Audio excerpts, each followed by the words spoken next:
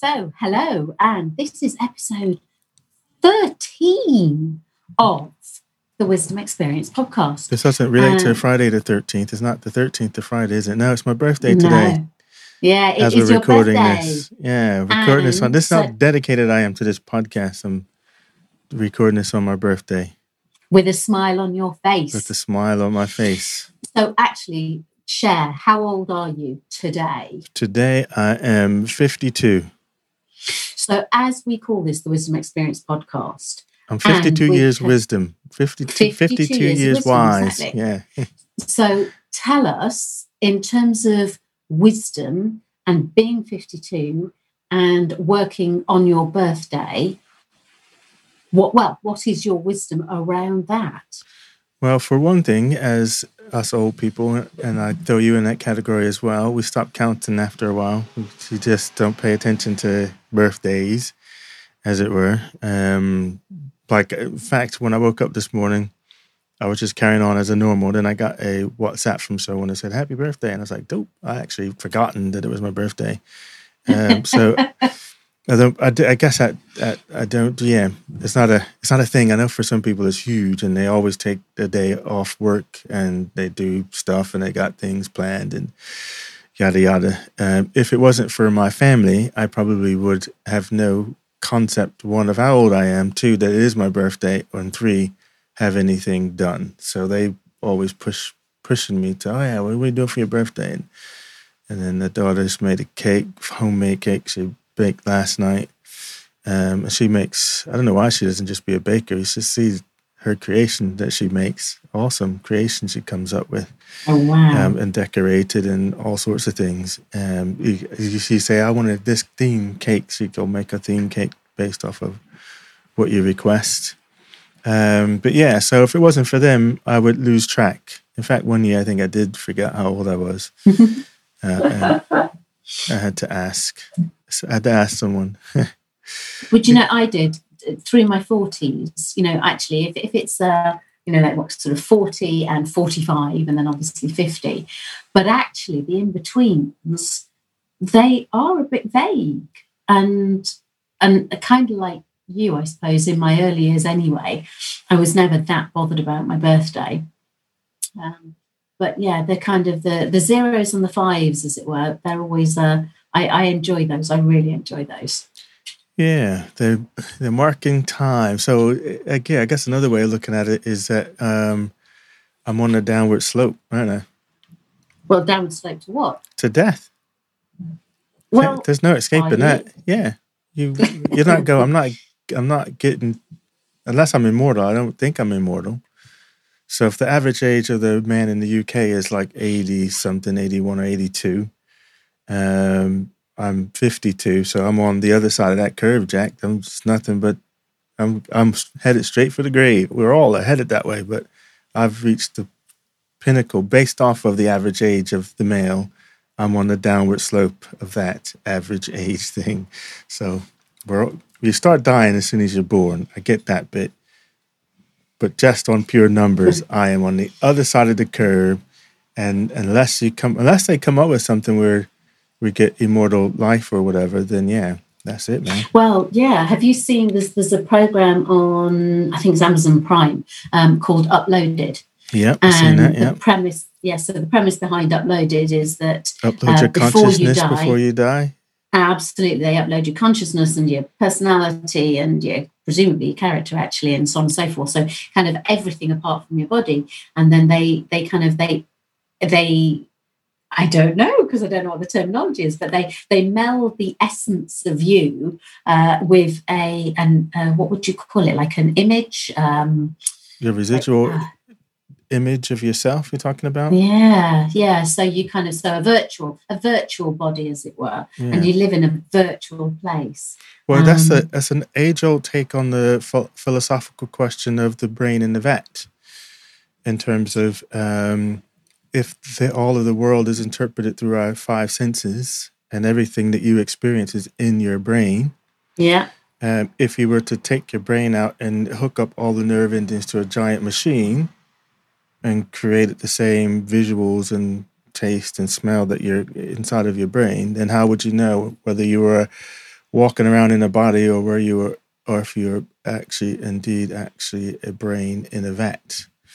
And so it's a play off of that same idea. So, and then you can get into things like, well, what is consciousness? So what is life in that sense? If I can take your consciousness out of your body and put it into a machine, is it still you? Can I copy it? And if I make another copy of you, is that you, or does that become another being the moment it has its own experiences? And we can go all over the place with this one, isn't it? So, and I always thought, and this other one, I've done this thought experiment, is if you, kind of like on the amnesia thing, if you took away your complete sort of past, so everything that you've experienced up until now, so you still have all your bodily functions, you know how to walk and that kind of thing, but if you took away all of your memories, who would you be? Now, that's really interesting. So talking about age and kind of on the downhill slope, as it were. So I've just spent quite a lot of time over the past few months with my grandpa. And my grandpa is 100. He turned 100 in March. And it has been very interesting because he is still him, and he has lots of memories, but he's very much at that stage where he's kind of missing chunks of today, as it were. So he can cope with, he likes to know exactly what's happening, as in, so what time am I essentially being picked up? Because we pick him up and take him over to my mum's house. So what time am I being picked up? Do I wear this shirt? What's the plan for today? Am I going anywhere, or am I kind of just coming over to my mum's, and am I just reading or being with the family? So he can do that, and he can think back to things, but the reality is he doesn't know who I am. I mean, I look very similar to my mum. So as far as he's concerned, I'm my mum. Because it's quite, I'm sorry, I don't know why that made me pause and laugh, because but I still look like my mum. And my two sons, so his great grandsons, who are 17 and 15, he actually thinks that they are my brother, who is 49. So is his brain creating these memories then, are you saying? So he's like, it's like he's melding whatever he has in his mind. He sees two boys, remembers that he's had boys, and so his brain's just constructing these things. I think it probably is. I think it's doing a couple of things. I think it's searching for clues that help him understand who he is and where he is and what's happening. So it's almost like, if you go to a new place, my husband always says he checks out the exits. I think a lot of men do this, check out the exits, make sure I can get out. A lot of... That's a wise, if we're talking wisdom, that's a wise saying, always check the exits before you enter. There you go. I think that's a kind of a soldier CIA type thing, probably. Women, or certainly, and I'm doing huge generalizations here, so I apologize to anybody, but many women, as soon as we go somewhere, we want to know where the toilets are. So we want to know the things that are important to us, that give us a bearing, give us a standing and an understanding as to where we are and if we're okay. And so I think his brain is probably doing that. Basically, am I safe? What's going on here? Who am I with? Can I trust them? Yeah, I mean, that's like an evolution thing, isn't it? That's a whole sort of evolution aspect, and this is what I say is the blessing and the curse of our brain. So, we don't have claws and things like that. So our imagination is our survival weapon. And one of the things that we need to do or to feel safe and secure is exactly that. It's like, is it, the fight or flight. So it's, your brain is wanting to make these connections. Is this safe? Is this an enemy? And then, can I relax and be safe in this thing? So one of the things that the brain's really good at is it looks for patterns. Yeah. But it's also a detriment looking for the patterns. So, and it's so fast. It looks for patterns and makes these huge leaps and conclusions of things. If we did a visual here, I would show you a couple of things that I use in the training that I do, where I put a picture up and ask people what they see. And it's because the brain is so quick and it looks for patterns. It's called the ladder of is it ladder of preference or inference or something like that? But I have to look it up. And your brain goes through these stages. So it looks for these patterns. Once it makes a pattern, it then draws a conclusion, but it's not always the right conclusion. It just looks for the pattern. And it then makes it, so like you see, as you're saying, so you go outside right now, you don't know every tree that you're going to see. Your brain just sees the pattern, that's a tree, and it classifies the tree, and you can go on. Because imagine if you had to stop and think about every single thing, every single time that you had to reassess everything, and you'd probably never get anywhere. So the brain just looks for these patterns. And I know we're probably far off from the conversation we were going to talk about today, which was about courage. But that's a nice preamble into courage. And I don't even know how they even link, but I thought I'd make a sloppy segue into courage. Otherwise, I would keep going talking about patterns and brain connections. Well, you see, now you say that we hadn't actually said we were going to talk about courage. We hadn't. I mean, I know we had, you and I had before we started recording. But actually, I was thinking that where we've ended up, or where we've started to explore, is really interesting. And I was thinking, well, maybe we just continue with that and do courage. Well, you can carry on. Right, let's go then. So, and we can maybe talk about courage too. I'm sure in some way I'll link them back together. We'll segue in because you're right, actually, there is a link. So going on in terms of, as you say, there's evolution, there's fight or flight, there's making sure that we are safe. And the whole point is that we make sure we are safe and that we can continue the species. Now, you have to have courage, therefore, to do something that may put you in a position where you are not safe, where you're outside that, the safety of your tribe or your comfort zone. So is that where courage comes in? It could do. Depends on how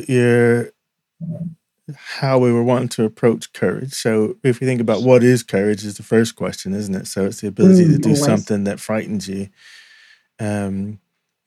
as a base one, or the strength in the face of pain or grief to carry on. So there's physical courage and there's moral courage. So it's about doing something. It's an action thing, isn't it? It's like, do you have the courage to do X, whatever that might be? Do you have the physical courage to watching the Eco Challenge right now on Amazon, and it's the world's toughest race. That. Yeah, it's the world's toughest race. And they used to run them. I mean, they've been going for 20 some odd years, probably more, but they stopped for a while. This is the first one that's been back on, and they're just ridiculously. It's a 24 hours, as in the clock never stops. So it's an 11-day continuous race, basically. And you've got to choose if you sleep, when you sleep, that kind of thing. But the clock never stops. And it's totally unsupported in terms of, you got to have your own equipment, blah, blah, blah. But then it's the physical courage. You have the physical courage to scale this giant mountain. And then there's moral courage. Do you have the courage to make the right decision? As in, this is right, that's wrong. If there's a crowd of people wanting you to do one thing, do you have the moral courage to do the right thing? According to you. Yeah. Yeah, well, then you get into this whole sort of ethics and morality then, don't you? So there's a couple of things in that. So in order to be able to make a courageous, to exhibit moral courage, you have to have values, which most people have values of some sense or another, but knowing what those values are.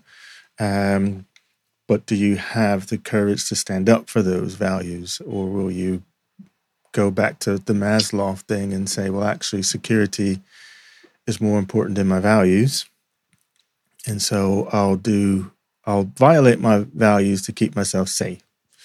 Whereas moral courage it would be your duty to stand up, even if that means dying or getting killed or being put in jail, or having your family killed, and all sorts of other things come out of moral courage. And some people have serious moral courage because they've lived through all the three things that I've just done. They refuse to give in to bad things, even though it might have meant their own death.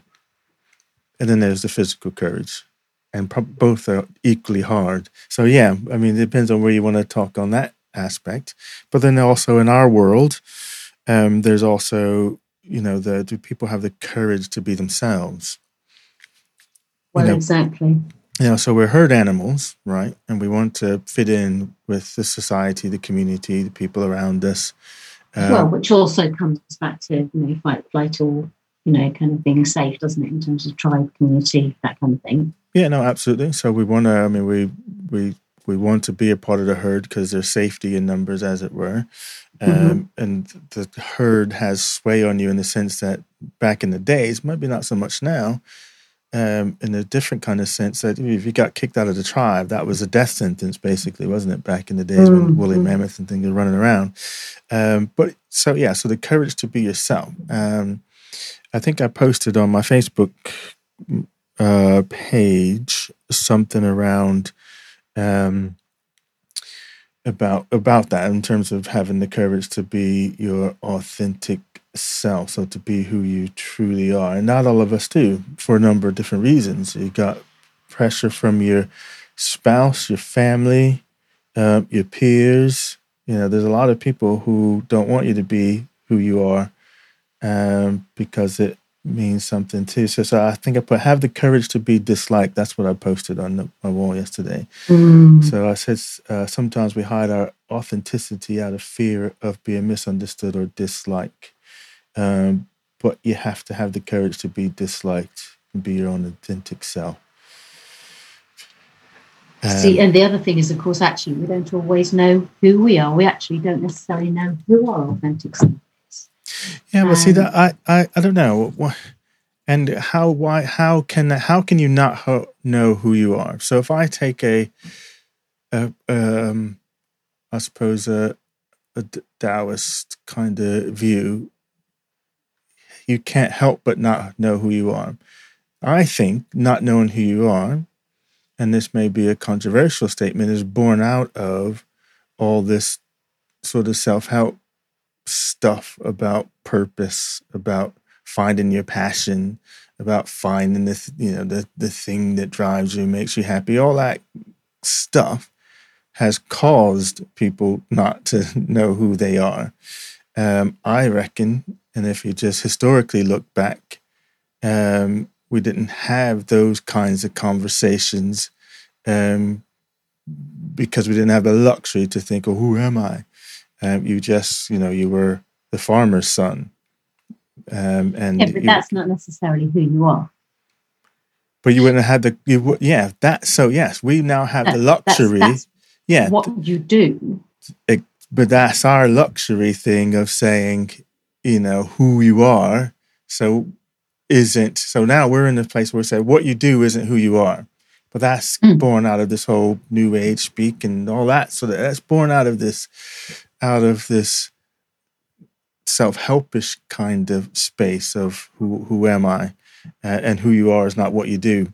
And it would be interesting to do a Google search to see when that phrase showed up in our history. What you do is not who you are, because back in the days it would have been who you are.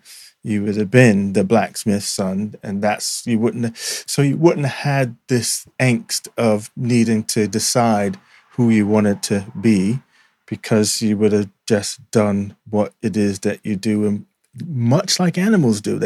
A cat doesn't question being a cat; it just be's a cat. It just does. But it doesn't have to change, or does it have to change its personality according to the way it was brought up by its parents, as it were, or the way its owners treat it? So my cat, for example, I want my cat to eat regularly, as in I want to know that it's going to eat, let's say, for example, twice a day. I want it to have wet food once and dry food once, and to drink a bottle of water, so that I know that it's okay. My cat doesn't eat like that. My cat likes to have a little mouthful here and then I'll have a little mouth there, and I'm going to come and meow at you, and blah, blah, blah, blah, blah.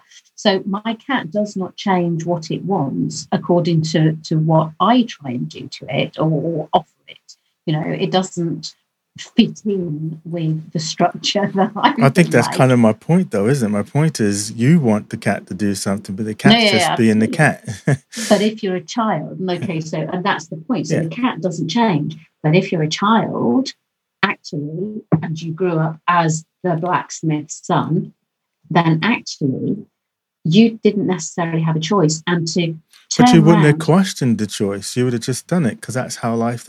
Is what it is. But some people did, and that must have taken an inordinate amount of courage. But some people it courage, did, or was it predetermined? I don't know, oomph in your personality that says, "No, actually, I'm not going to do this. This really isn't for me." Yeah, some people would have at some point in time stood to do that. Then I would ask, well, who were these people? People had the luxury to have those kind of conversations. They had more freedom than other people did in terms of, they weren't just focusing on living. I think there's a number of, where did this come from? But anyway, so I guess my question is, how can you not know who you are? You are who you are. You might forget, or you might not want to believe who you are, but, that's something that you're creating in your own mind. And there's a great saying that I like, be the you already are. But right now, if you go into, we can just go into Tesco's, look in the magazines, or just turn on the TV. You don't even need to go anywhere. There's going to be a lot of things telling you who you should be. And you're not who you could be because you don't have these things or you don't have that. And so there's not this slim, or you don't have blonde hair, or you don't. That's how we get confused. We get confused. Or in your case, how tall? Because everybody's trying to tell us who we are. So you get confused, but you actually already know who you are. So I'm being quite cheeky with you today because you're in quite a serious mood and I'm in quite a I'm not in a serious mood. It's not serious. Sorry. Okay. I don't think I'm just ever more serious than I'm. I don't think I'm ever in the serious mood. I'm rarely ever in a serious mood. Okay, well that's good. But you're right. And in terms of all of these things, there's a couple of things that you said that I wanted to pick up on. So how can you not know who you are? I definitely think you can not know who you are, because I think if you've got amnesia, you can. Say again. If you have amnesia, then you don't know who you are. That's very true. I don't know. I'm being devil's advocate here. It's very true. And as I say, obviously, I know my grandpa does not have amnesia, but there are periods and points where he definitely doesn't know where he is. Does he know who he is?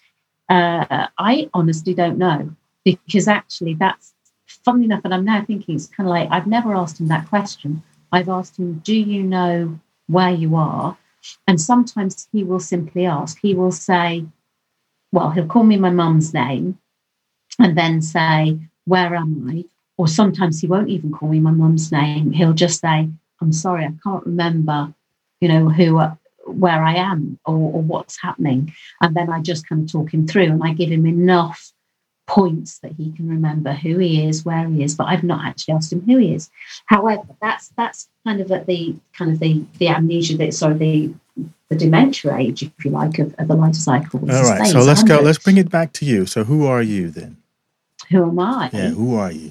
Now, well, this is a great question, and I would never really talk about who you are. So a lot of the things I'm talking about at the moment with my clients, and we've actually touched on this briefly in recent weeks, is how to be. So how to be me is a very practical spin or a perspective, if you like, that I put on it. Because we go into the corporate environment, we dress a certain way, we behave in ways that are appropriate there, but is that really me?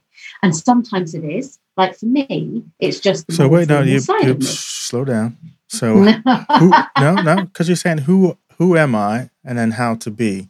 And so you're focusing on how to be and taking the mind away from the who I am.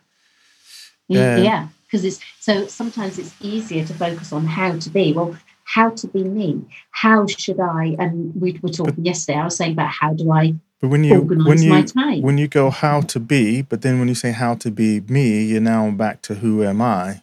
You brought that pronoun back. You're just using a different version of the pronoun, me and I. But if you, I get it. If you stop that how to be, but you said how to be me, which is back to who am I?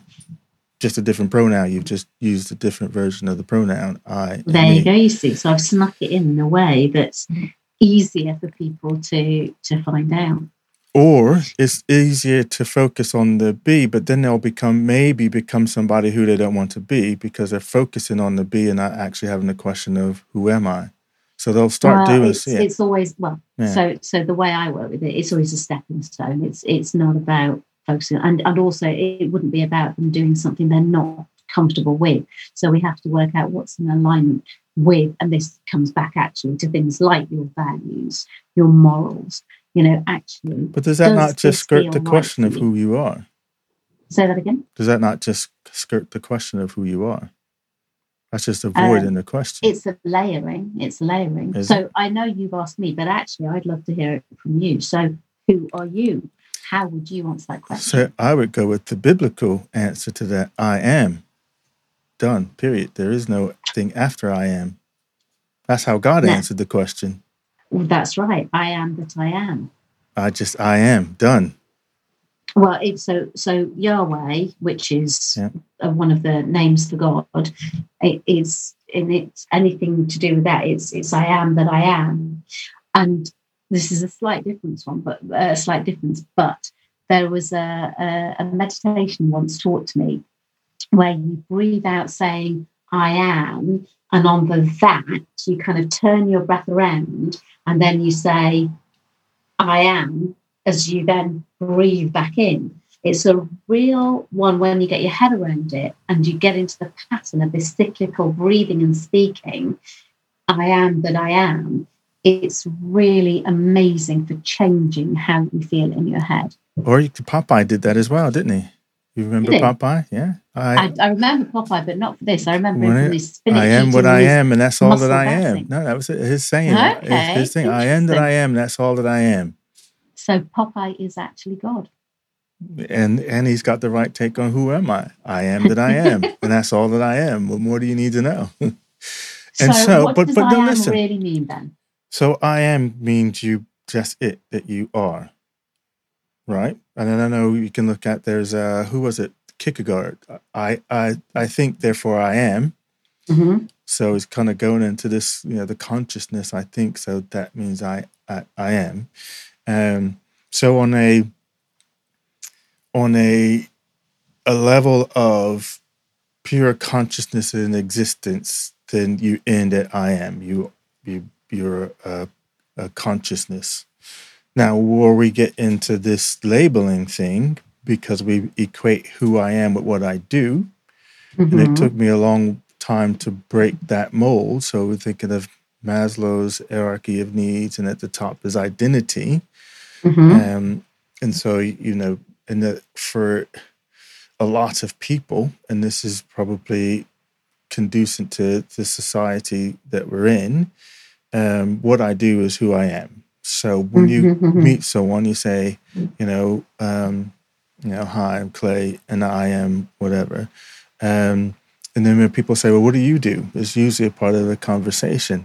And how do most people answer that? Well, I'm a journalist, or I'm a job I do. Don't even say this is a job I do. So you just say, I am a journalist. That's how you would answer it. What do you do? Well, I'm a journalist. So our identity is tied into the work that we do. And it took me a while to break that cycle of equating who I am with what I do, because that's not quite the case.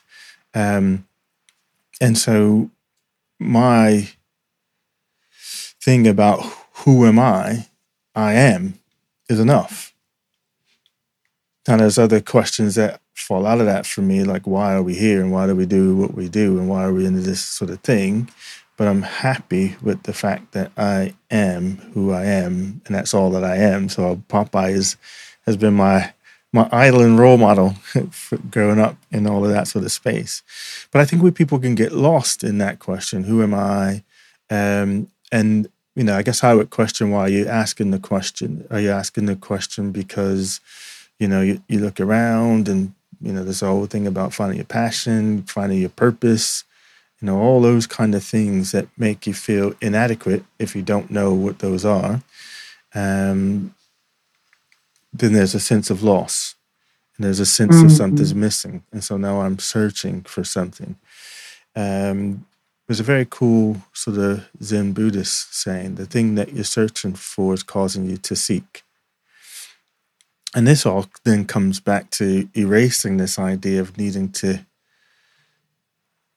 I guess it's realizing that you are already. There's nothing for you to be. There's nothing for you to do. Absolutely. But that's a very Taoist kind of thing. It's just, you just are. But is there a value in going through that journey to understand that you are who you are all along? And that's what a lot of folks will, that's what meditation ends up being about, is so that you can realize that you aren't this body, that you aren't the person that's kicking around in your head thinking, all the conversations you have in your that's not you. You're something that's above that or different from that. And so that's what that journey is meant to be about, for you to realize that. I like T.S. Eliot, and I always quote this one. It's in the Four Core Texts, and he says, "We shall not cease from exploration, and the end of all our exploring will be to arrive where we started and know the place for the first time." And I think we get disconnected from who we are because everybody else has a vested interest in telling us who we are. Your parents and stuff, and then your school and your religious, everybody's telling you who you are. So then you go on this great big search. Because when you're born as a baby, you already know who you are. You don't have that question. Yeah, exactly. I would say they're not telling you who you are, they're telling you how to be. And it's actually, is that how I wish to be? They're telling you... Do I want to fit into this system or do I not? And if I'm outside of the system, what does that mean? And so people who are outside of the system, we then stick in another system. So we're at... So identity. And then there's above identity. So when I say I am, I'm talking the supernatural, I guess, so above identity. You're talking capitals. And I know that might sound a silly thing to say, but it's kind of if you write out I am in capitals, that's kind of the pinnacle, the top. And then identity is a part of who you are. Is that right? Is that what you're trying to say? No, I'm trying to say that identity is the construct that's down. So when you say that we're teaching people how to be, and I say that the be and the I are in that identity piece, that's part of that. Whereas when I'm talking about the I am, it goes that step above the triangle. This when you meditate, you're trying to hit enlightenment to realize that you're not any of that. You're not your ego, superego, id. You're not this body. You're not this. It's trying to get you to. So that one of the questions that I ask on Ascent is, who are you between two thoughts? I like that. Who are you between two thoughts? And I know we've touched on that before. Yeah. And then there's the question, who's the who doing the thinking?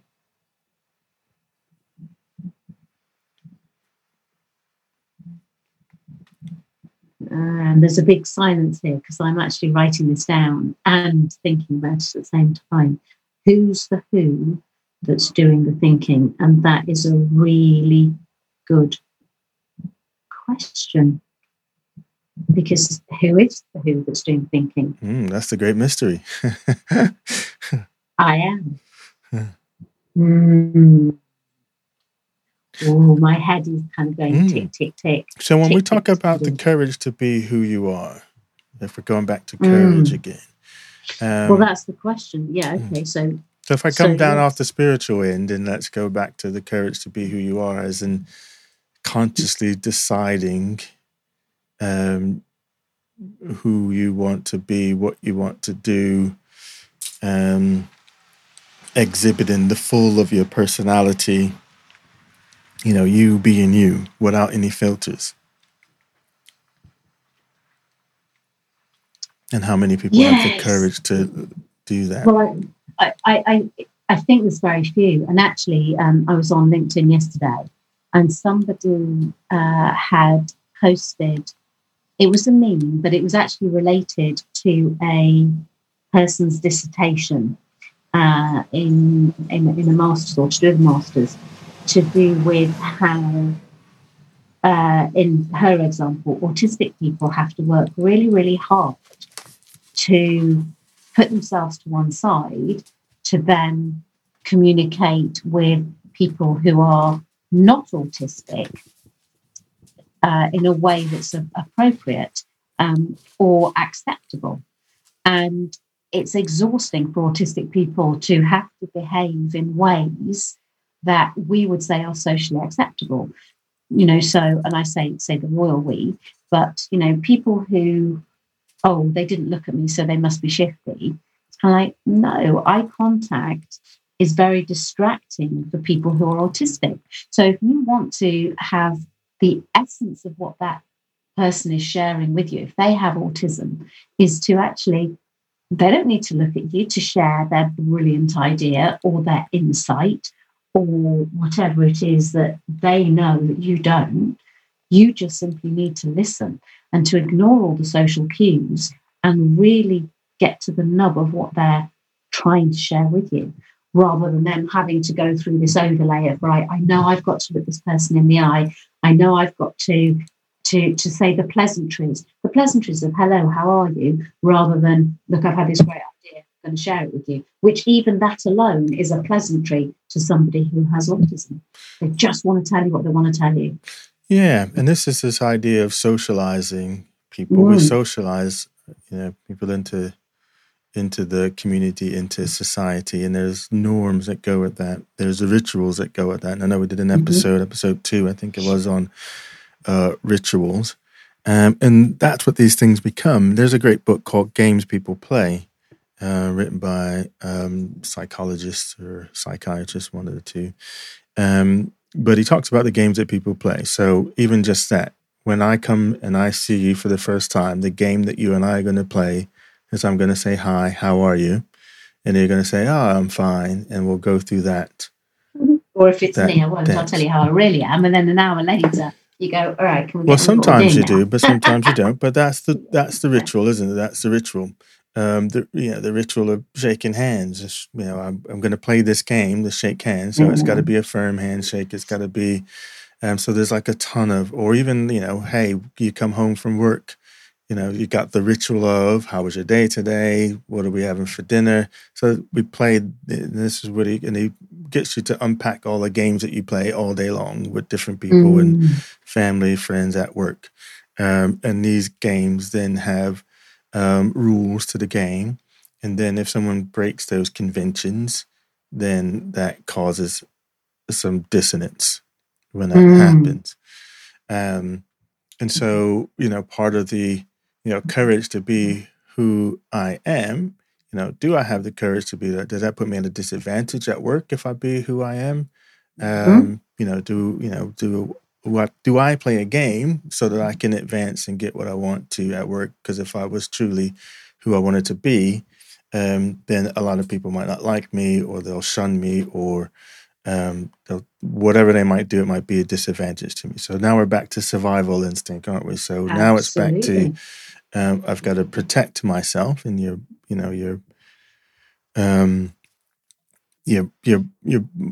self wants to protect itself, doesn't it? If I was hesitating to talk about ego and id and the super ego, these parts of ourselves. So there's one that's responsible for protecting us. And so it does things to keep you, us, yourself, your three selves safe. And so, yeah, so we'll put on different masks, we'll mold ourselves, we'll quiet ourselves down, we'll dim our lights. I know a lot of, and I'm not a woman, so you can talk more on this, but some of the threads I've been looking at online, some women are conditioned to, act a certain way. I think it was talking about like if a woman is, loud or talks back, then then she's viewed in a different way, not as if not like if a man does it, if he stands up and he's like, then he's being a leader, a strong, aggressive dude. Whereas if a woman does the same displays the same behavior, it gets labeled different. But everybody, men, women, we all figure out the environment and then reshape ourselves to fit into that environment in order to stay safe. Absolutely. In fact, actually, as we're recording this, we are recording this, the day after GCSE results have come out. And, obviously A-levels came out the week before. We're recording this, in 2020 when we've had all the disruption of coronavirus. And there's been a big fury over how the exams were, not the exams, because there weren't any exams, but basically as to how the pupils' results were calculated and then adjusted by, it must be Ofqual, or I'm not sure, or Ofsted. I'm not entirely sure about that bit. But the point is, we have now, as a society, become more aware of how our exams, when they're normally exams, are marked, and therefore how whatever we do still is in the system. So taking this back one stage, it's about if you don't play the games in terms of behaviour, if you don't play the game in terms of how to study and how to take those exams, you put yourself at a disadvantage before there's even this layer of disadvantage that we are now seeing exists within the education system. And it's always been there. It's just that we're probably more aware of it now. Well, this book that I've been reading on that Self-University book, he talks a lot about that. I mean, even if you could call into question, well, what's the point of taking these exams anyway? What are people going to do with the exam? What do they do? That is exactly what both of my children would say. Well, and then even school. So, I mean, if I play the game in school, it's so that I can do this exam. And then if I do this exam, I can do these other things. But that's, again, it's a conditioning thing to say, not that you want to learn anything, but just learn the teacher and learn how to pass the exam. Whereas I think with this book, it's like pushing people to, actually learn some stuff for wisdom, actual real wisdom, not an application of that wisdom that you're going to, or that knowledge you're going to apply in the wisdom sort of sense, versus I'm going to do this. I actually don't care about this subject, but I need to do this subject to pass this exam. So my friend, just before we had this conversation, she was saying like her kids had a module on the transport system or transportation or something. Again, does a kid need to know that? Why is that even in the curriculum in the school? It's a great question. And this is where actually, we're looking at, you've got, and I am going to massively oversimplify here, but GCSEs, it's all about knowledge, not about understanding, it's about knowledge. And then when we get into A-levels and further, then, and this is in the academic route, because obviously now, thankfully, we're starting to develop also a practical route for education. But in the academic route, then when you get to A-levels, it's starting to understand, it's starting to develop those questioning skills, those critical thinking skills that we've talked about. And this is what's really important. But the brain, it has been well documented, doesn't really develop the ability to think critically, and by that I suppose we could say analytically. So it's not about criticizing, but it's about critiquing. And that doesn't really start to mature or mature until your mid-20s. Of course, by which time we've got an education system that is set up so that you would have left the education system. So I don't know if it's that the brain can't do critical thinking before then. I think it's how you're educated. It's growing and developing, but that's the point, is it's not, certainly the theory is that 16-year-olds, particularly boys, I believe, if you look into the research, just don't have that ability. But how would you explain Alexander the Great, who was 15 and had a whole empire and ruled the world, tactical genius? Do you know what I mean? I don't think it's a case that we can't do. I think it's a case that we don't train people to do. We educate them for something different. We educate them to be essentially, be a part of the machine and be wage slaves. So I don't want to... Potentially. Yeah, potentially. I mean... So how would I explain Alexander the Great? Or any of the guys. There's always an anomaly. If we historically go back and think of the average age of a person and how long they live, for one, and then how much people did before we said, okay, no, kids can't do... I mean, think how many... You can just go back in your own history. How many kings that you had that became kings, before you're... you know what I mean? So, yeah, but they don't rule on their own. They rule with a whole... You had soldiers, you had generals that were very young, you had people making big history. So, but we didn't So when did we started making kids be kids? Even kids weren't just kids back in the day. I mean, as soon as you could start doing something, you were put to work. Yeah, right?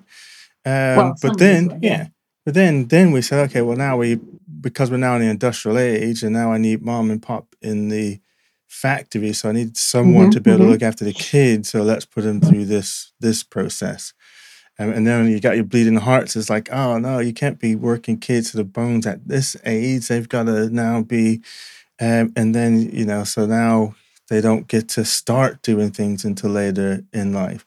And we still have some really ridiculous things. So in the States, I can go to war and fight and kill and die for my country at 18, but I can't drive a car or I can't drink until I'm 21.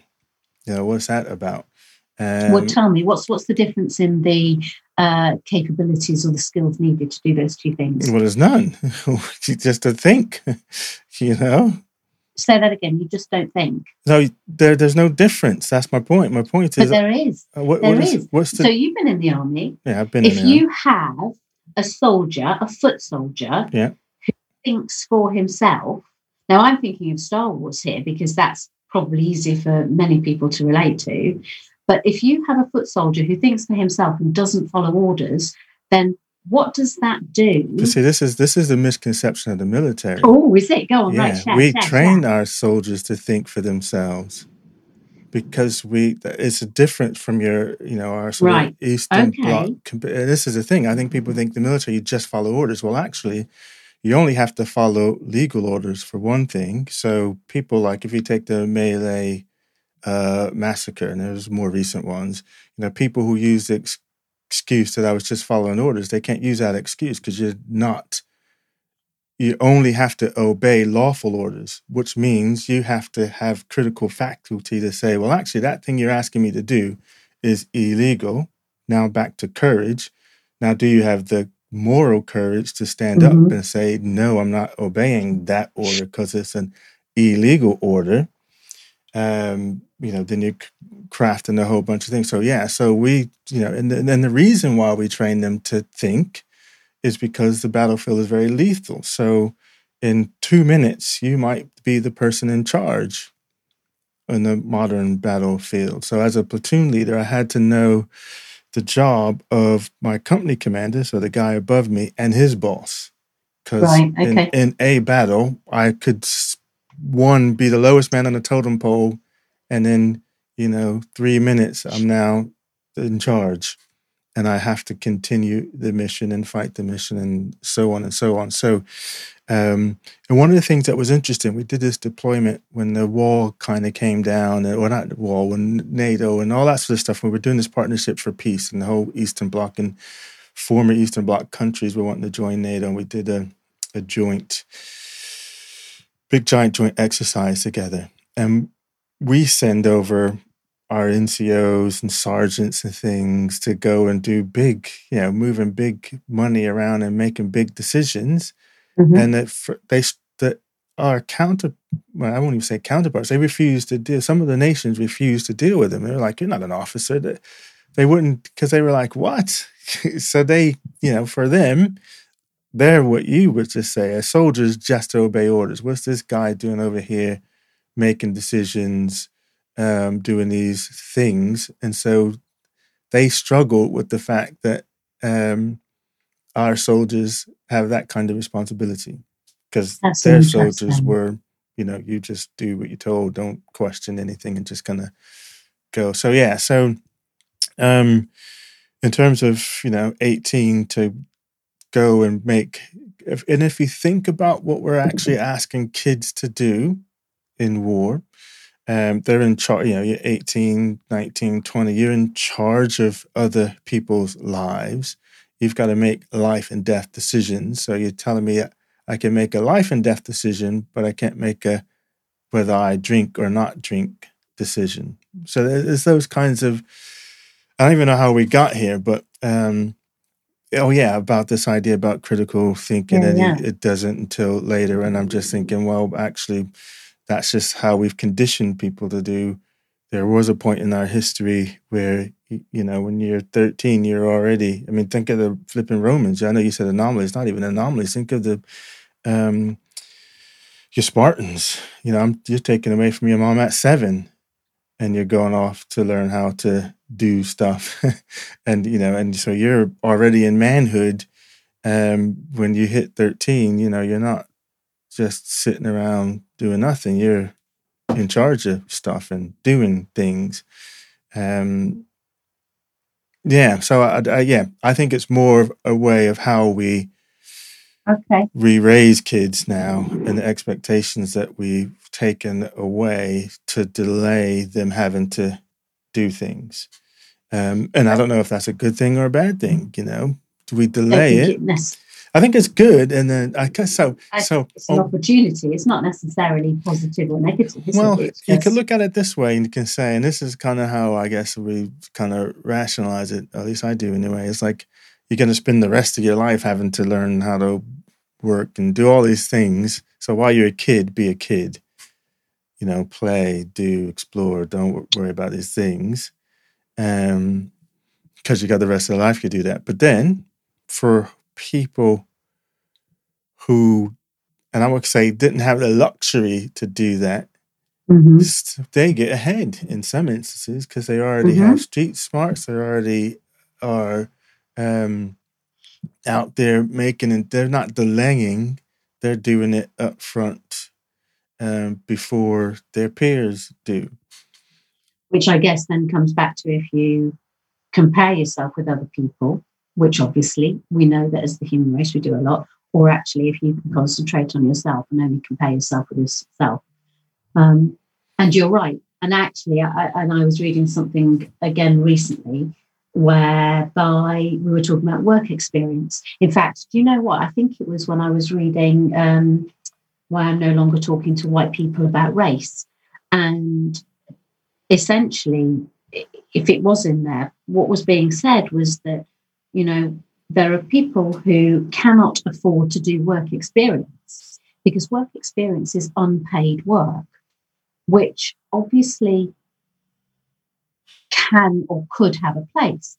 But if you're in a situation whereby actually, if you're not in education, you need to work because you need to earn money to contribute to food on the table and a roof over your head, then you can't afford to do work experience. You can't afford to transport yourself around unless it's, if I say, within walking distance. And some people have to walk a long way, and so on and so forth. And just this again is the inequality in society.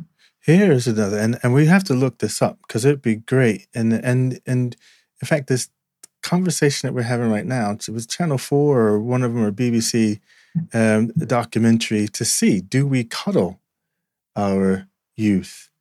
And Cuddle or coddle? Cuddle, as in, you know, you don't have to do stuff until you're, keep them safe until you're like 18ish. Yeah. And they looked at our society, and they looked at about 3 or 4 different societies, and at what age do kids have to use critical thinking because there's no adults around. And one of them was a Japanese kid, and I think he was only like 6.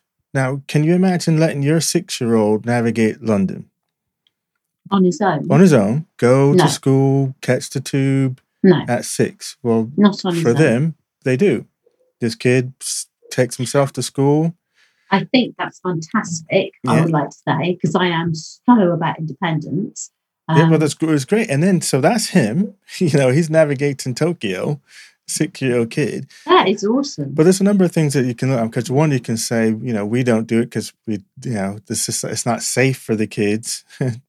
And so we're, you know, because we got monsters who will prey on kids and maybe they're more orderly. I don't know. But, you know, this kid, no problem, boom, boom, boom, boom. And we have to find it because it was great to see that. And then they showed another one. These kids that were in the desert, same age. They looked at the same age. So they kept in the same age ones. And they were, and I don't remember the tribe, but here's your machete, 6-year-old. Go walk miles on your own out into the desert. Go get water to bring it back to the tribe. You know, can you imagine giving your 6-year-old a machete, send him off with his brother or sister and say, you go walk about 5 or 6 miles, go get this water and bring it back? So I would say, and obviously with both of those, I would say no. But what I would also say is that that's because they've not been brought up in that environment. So actually, well, again, that's my point. My point is that we do that to people, to our kids. It's not that they don't have the ability to learn critical thinking at a young age. I think that's where I was going. Okay. At. Yeah. So, I am curious because obviously, as I say, you know, mine was from looking at research that was done. When I say mine, I mean as in the fact that the brain doesn't mature to be able to think critically until. Now, having said all of that, I've always tried to teach both of my children to assess situations and think critically. I can also say I have watched them struggle, not necessarily with the thinking, but with the fact that the people that they're interacting with they aren't able to connect with my boys because they are thinking in a different way. And with one of my children, people just accept that's the way he is. You know, he has a disability, he has additional needs, and they accept that with him, even though he's more than capable. And, you know, I don't think that he will stand out as particularly different in 10 years' time. But my other son, people have struggled to connect with him. They can't quite understand it. And I think he's actually found that he's almost had to have a foot in 2 worlds. And so then that raises the question of, should I have brought him up like that and made him, you know, made him question these things? Or so have I alienated him from who he is by encouraging him to be independent from such an early age? Yeah. Now, we are probably very close to our hour. We're going to close to that. Just to add on, because we talked about this on the previous show, and the fact that, you know, me, in my own experience of my mom losing her mom, and so at a very young age, it was, here, you need to take care of yourself type thing. But that, you know, was, you know, I was cultivated in that way. You know, again, I was, you know, in a few grades ahead in my reading because, again, cultivated that knowledge was the most important thing ever. So, you know, I was cultivated to value education. So, yeah, I guess my main point was just the fact that it's us and how we socialize our kids young into the space. And I found, and we can maybe link this into the show notes perhaps, I found part of that documentary on YouTube. It was on the ITV, Planet Child. and they were looking at, can kids navigate their way across London alone? So part of this program is they were taking, are our kids too soft? And then as a contrast, they were showing the kid in Japan, even in their school systems, all the kids are responsible for policing of and serving each other and cleaning the school versus having adults and stuff do all of that. And then they showed these guys out in this tribe and what they had to do for the tribe at a young age. And it's quite scary to see this, really young kid running around with this machete, because we think, again, and I am conscious of the time. So there was, and I can't remember if it was Dr. Spock, and unfortunately, I didn't find this body of work until long after my children would have benefited from me knowing it earlier. But there was something whereby if you have a child, if you have a baby and you use a carrier that allows that baby to see the world, so not behind you, but in front of you, and the child is sort of bound to you, as it were, so it's safe and supported. I'm saying child, but I do mean baby. That baby will be able to chop vegetables with a super sharp knife, at the age of 3 or 4. And I think that is phenomenal. And I do wish that I had come across this body of work earlier. Well, even think about, like they say, we're not helping kids, like even like in the playground,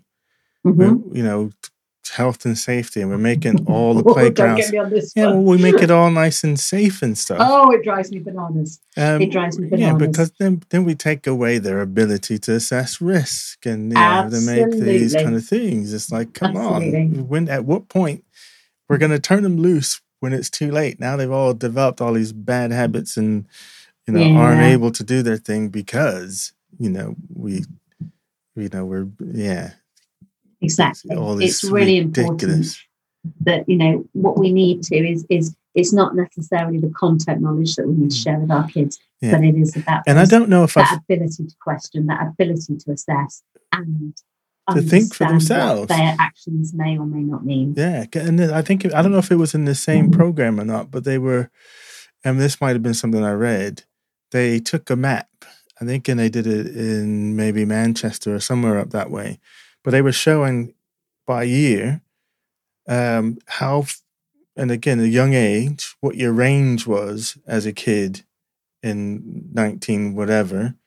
And they just showed how that map, the area that you were allowed to roam, how it shrunk into modern times, whereas it used to be huge. Now we keep them right in our front garden, basically. Yeah.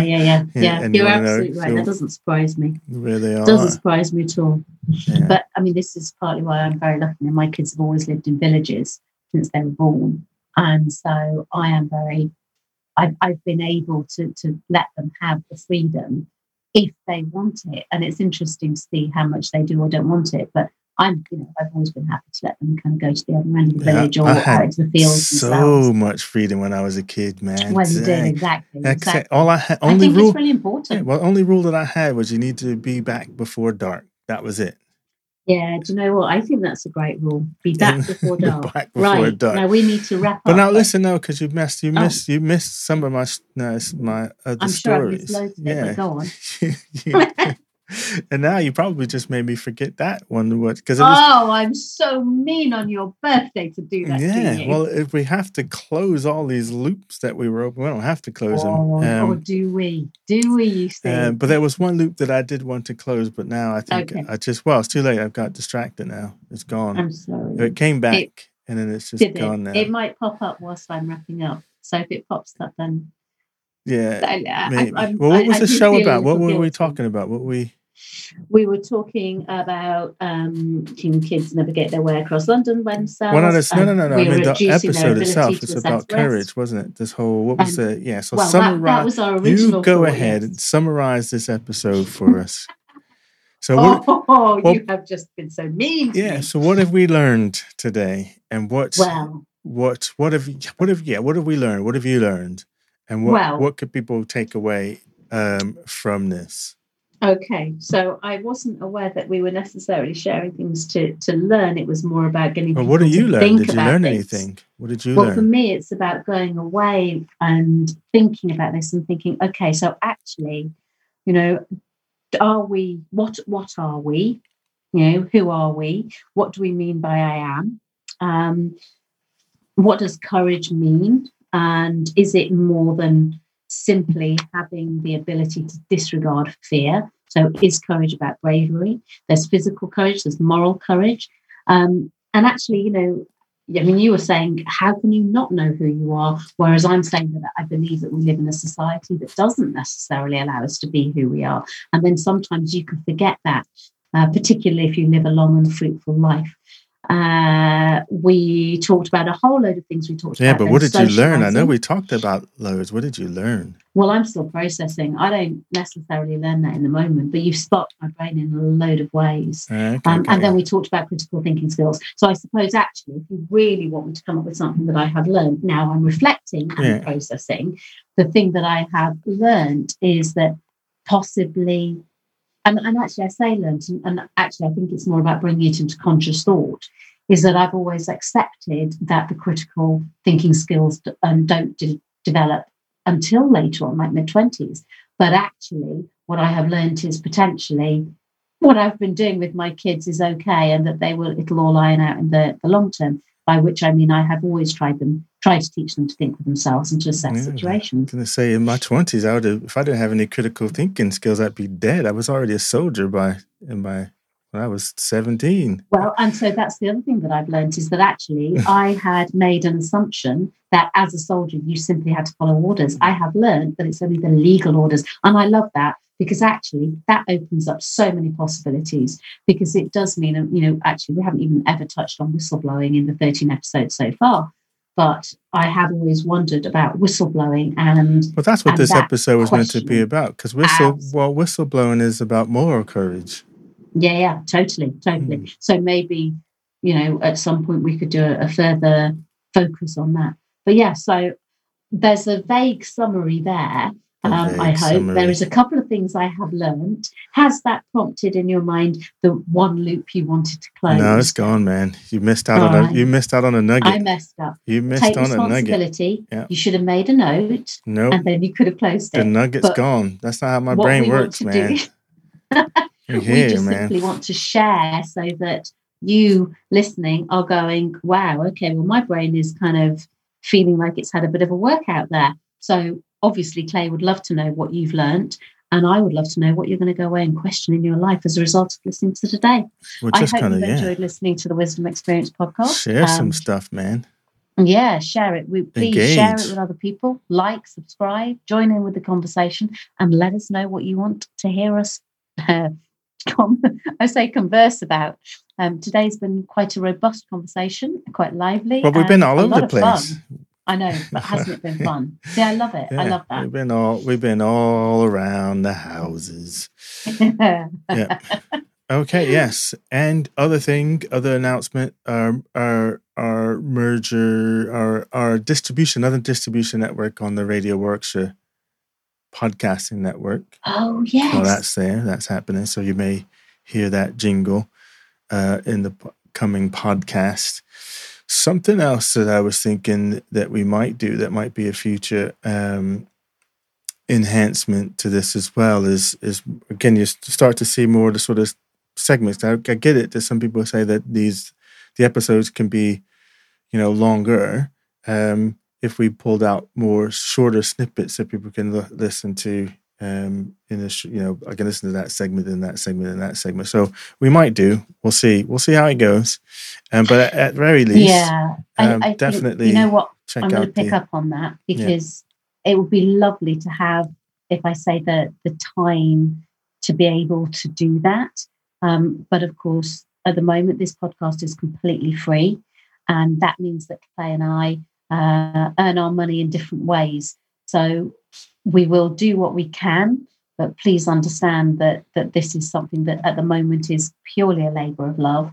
That's why we have our links to Amazon. That's right. Literally fractions of pennies. But if you use that, it helps fund the podcast, which means that we can do things like take out shorter segments. And now that you say highlight things that, better. maybe I should set up the buy us a coffee link on their website. We could do that. We could absolutely do that. Yeah. Yeah. We can crowdsource some of this stuff. Tea, but yeah. But yes, yeah, something like that. That would be great. Okay. And last thing for today, which now we have well gone over the hour, and I do apologise. But is to don't say apologise. It's our show. This is our. You talk about authenticity, is what we were talking about earlier, isn't it? So it doesn't have to be. It's ours. But they can. This is our show. But I like it to be less than an hour. You're more fluid. They can always don't take away choice. They can always stop. Okay. They can always pause. They can always come back. So, that is true. Yeah, they can do all those things. So there's. Although you would then start to say, but actually, in the society that we're in, do we believe that we do have that? But that's another story for another episode. However, before I go, episode 14, I'm actually going to take a week's holiday.